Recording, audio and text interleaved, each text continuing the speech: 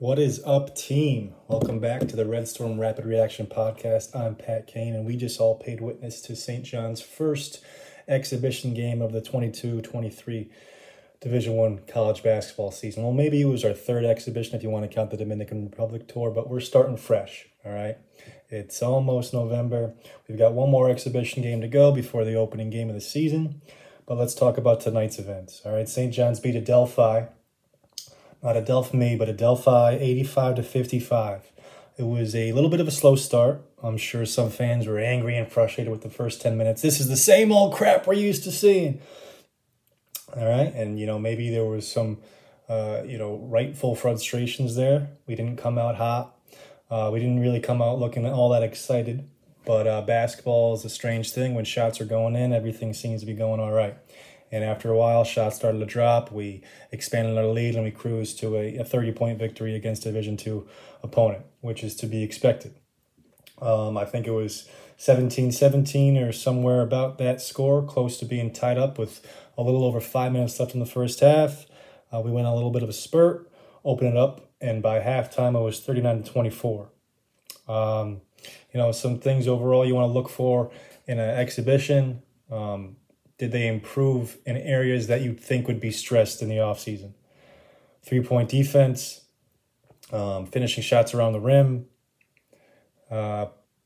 closing out. That goes hand in hand with the perimeter defense, but, we get beat in a multitude of ways in that regard. Because of our pressure defense, because of our half-court defense not closing out well.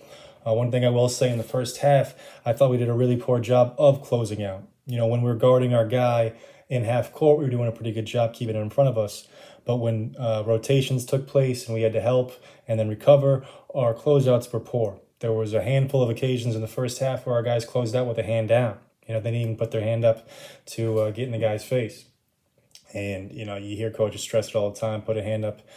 It affects the shooters. And you really want to believe that it does. And you want to think that if you're going to be late on a closeout, at least put your hand up as that last line of defense, something to deter the shooter from giving him a wide open, free pass at a look. In the second half, we did much better. We kind of wore them down. We did give up 9 threes overall in the game, but I think Adelphi took 31 of them, so less than 30%. But, teams can get hot. This is a Division II team. We're going to see plenty of shooters throughout the year. It's something that we got to be worried about. And in the first 10 minutes or so, while that game was still close, we were seeing a lot more of Soriano guarding in the perimeter again. All right, even sometimes out past the half-court line in some pressure situations. I didn't like to see that. Obviously, I'm willing to give anything a shot this early in the season. Wouldn't it be my bet? Wouldn't it be my choice? I don't think that would be successful, seen on the perimeter. And as the game went on, we actually saw some adjustments. Instead of having full-court man-to-man press consistently, we saw some full-court zone, some 2-2-1, some other looks. It kept our big man in the back. And Soriano, I believe, didn't actually score in the game until we switched that defense. And, both sides of the court, they're interconnected. If he's scrambling on defense, it's hard sometimes to get back and set up and feel comfortable on offense. Whereas if you're back set on defense, you have a good defensive possession, you got a lot of confidence moving forward to the other end of the court. And of course, I'm playing the results a little bit there too.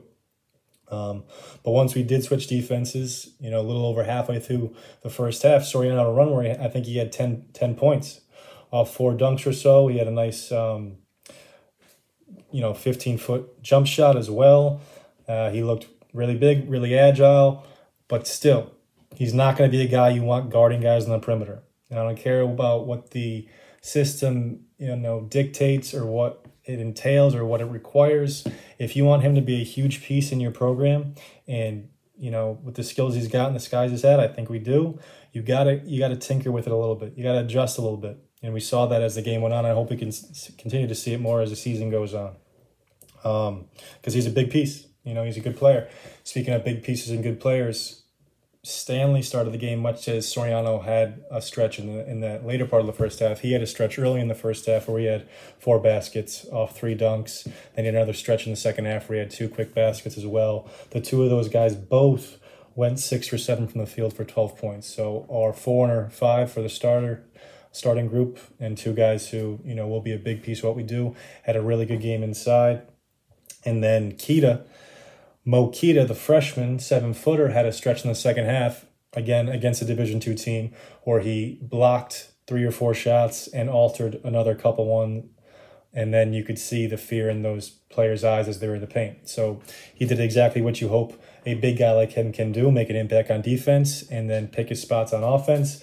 He does move pretty well for a guy his size. He's not by any means a stud, vertical athlete or a guy that wows you with his mobility, but he's not clumsy. He's not tripping over himself. He can move well enough. Looks like he moves better side to side than he does vertically, which is, a good thing to see for a guy who's so big and for a defense, again, where we ask people to switch often. I wouldn't like to see him on the perimeter any more than I want to see Soriano on the perimeter, but we'll see how that goes. Anyway, I thought that was a good opening night for Queta and shows you what a guy with his size can add. Even in a minute situation, a guy like that can change a game. Can help you out in a pinch if some guy's hurt or if there's just a player on another team who is killing you inside. So I wouldn't redshirt him. I'm glad that's not it doesn't look like that's going to be the case. And I look forward to seeing what he can do the rest of the year. Another really good thing from the team overall, we had 23 assists. We're used to seeing good passing from this team, people willing to share the basketball. Posh led the way, 10 assists, 1 turnover. He's such a unique player. And Posh, we could talk about him all the time. He only had 3 points tonight. Doesn't matter. When we were going well out there, it was because he was leading the way. He was finding guys. He was making things happen. I don't think it requires him to be the point guard to have the assist numbers that he gets. We saw him these last 2 years playing alongside Dunn and Wusu last year, who was getting a lot of minutes at the 1. This year we're going to see him alongside Curbelo and, a bunch of other guards who can handle basketball. Tonight he started as the 1, but his assists come in the flow of the game. It's not him up at the top of the key setting up a play and then being the guy who holds the ball all possession and just happens to be the guy who makes the pass because he has the ball all the time. He makes passes just in the flow of the offense or on a break or a quick little run out. And assists just seem to tack on throughout the game. So I don't think, he won't be. I don't think if he's playing alongside Curbelo that his assist numbers won't be there. I think he's going to get his assists regardless of where he plays on the court. It's just a testament to how good he is as a player overall. He can impact the game so many ways. Tonight it wasn't scoring. It was passing, defense, leadership. And we're going to see him do it in a bunch of different ways throughout the year. All that matters is he's going to figure out a way. We had 44 points in the paint. Like I said, Stanley and Soriano both big time inside. Mathis was 4 for 5 from the field with 2 threes and 2 dunks. Curbelo, he had 12 points, all in the second half. It was really good to see him get going. He had a couple nice drives and finishes, a couple other mid-range jumpers. And I don't know if we'll ever see consistency from him in a scoring standpoint, but these jumpers today, at least, really, I think, could mean a lot for him confidence-wise, to let him settle in and feel like he belongs. These not, on an ability level, I'm sure he feels that way. But, you're on a new spot. You got to kind of redeem yourself. You might have had a slow little start in the Dominican Republic. You might hear fans questioning, is the fit going to be possible with you and Posh? And to, find yourself making 4 or 5 baskets in a row in a stretch of basketball where the team played really well probably felt really good for him. So I was happy to see it, and I'm excited to see. I think he's 100% worth the risk taking a talented player like that. There was a spot in the second half. We had just gone on a nice stretch of run. We had a few easy baskets. We were turning up the pace.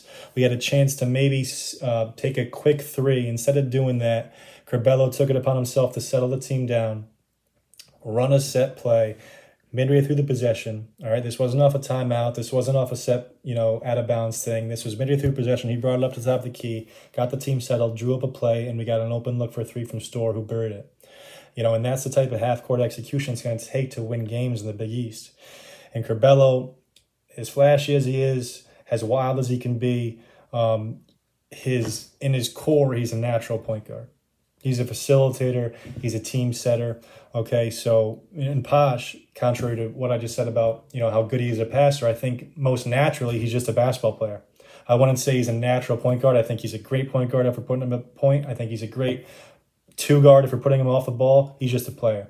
Curbelo is more of a natural feel. And I think there'll be times when it's one or the other, and I think there's going to be times where they blend great together. And I look forward to see them continuing to gain familiarity with each other. You can tell they like playing with each other. Curbelo, you can see, has a real enjoyment for the game of basketball on the sidelines, on the bench, and on the court. Obviously, it's easy when things are going great. We'll have to see what happens when we have some, a few roadblocks throughout the year, which will happen regardless of who's on the team and what your makeup is. But it was good to see him going, and good to see some easy baskets go his way. Going back to that point, 44 points in the paint. We know we're going to have to change up the way we attack offensively this year with the loss of Champagnie, the loss of Wheeler, two guys who could fill it up from three. Scoring in the paint will be one of those ways. Hopefully getting to the free throw line will be one of those ways, which we did not do tonight. There was only, I think, 7 free throws shot all game combined between both two teams. So the refs, they weren't out there trying to waste their time, which was good to see. We're going to have to get buckets in the paint. We're going to have to score at the free throw line. We're going to have to really get easy baskets in transition. And then hopefully we improve in our half-court execution.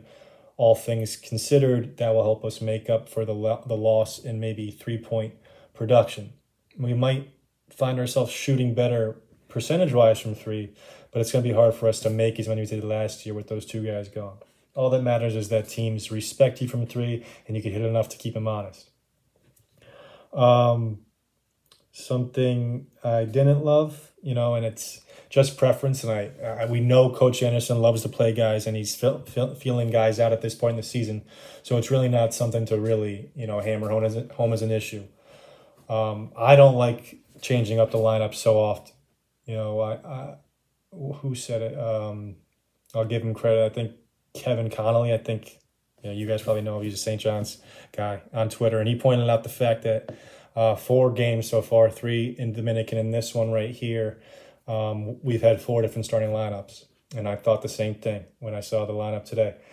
And then we had a different lineup in the second half. In many of those Dominican Republic games, we had different lineups to start the second half. And coaches have different approaches. I like to get guys comfortable out there. I think it's beneficial to kind of have set roles. By no means you have to have the set roles right now, but I don't think, this is just a glimpse of some, sporadic decision by coach. I think this is kind of how he does things. He doesn't have a set in stone starting lineup. He kinds of, move guys around, which wouldn't be my preference. And especially with so many new pieces, and still we have 8 returners, but still there's 4 or 5 guys we consider Jones, Curbelo, Storr. Those 3 especially are going to be playing plenty of minutes. So you got 3 new pieces to mix in there, and they've all kind of had a different start one day, not start the next day so far. All 3 of them, I think, within the first 4 exhibitions. So I'd like to see a little more stability as we get going. If we can see the same starting group on Saturday, I think that's a good sign. Now, Pinzon did start today. Kind of surprising to me. I thought it would have been Storr or Mathis before he went with Pinzon. I didn't hate seeing it. I liked him getting a chance. He hit the first pass of the game, and then he continued from that point to, I think, miss maybe 6 or 7 in a row. He did have a little ankle injury scare, but he came back later in the game, so looks like no worries there. But that's really what I'm looking forward to seeing most early on in this exhibition stint, and then early part of the out-of-conference schedule, the battle for those minutes at the 2 and 3 between Pinzon, Wusu, Mathis, Storr, the 4 of those guys. Coach seems to like all 4 of them. There's not enough minutes to keep them all happy every single game. It's going to be interesting to see how it shakes out. Mathis hit 2 threes tonight. If he's hitting 2 threes, he's a great player out there. There's going to be a handful of games where he's really effective on the offensive end, and because of that, he has a really good game because he's consistently good on the defensive end. He's a good athlete. He hustles. If his shots are falling, he's taking smart shots. He'll make a big impact. Storr, I love this kid's game. I think he's a natural scorer. We don't have many natural scorers, so I want him to be a part of the rotation. You could see him get comfortable as the game went on.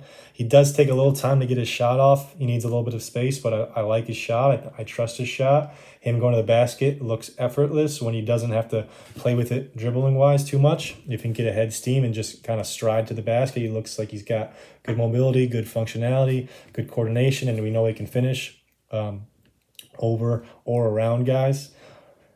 And then Wusu does a little bit of everything. People get him all the time for the turnovers. I thought he was sloppy for a good portion of the game tonight. Didn't have the best game overall. on the offensive end, but defensively, he's versatile. He can rebound. He can pass. I think he can hit open three-point shots, and that leaves Pinzone. So Pinzone and those three, it's going to be a battle. Because Jones, we need him, and he's going to slide between the 3 and the 4. Curbelo, we're going to need him. He's going to slide between the 1 and the 2. And then it's those guys right there at that 2 and the 3, sometimes at the 4 if we're playing exceptionally small.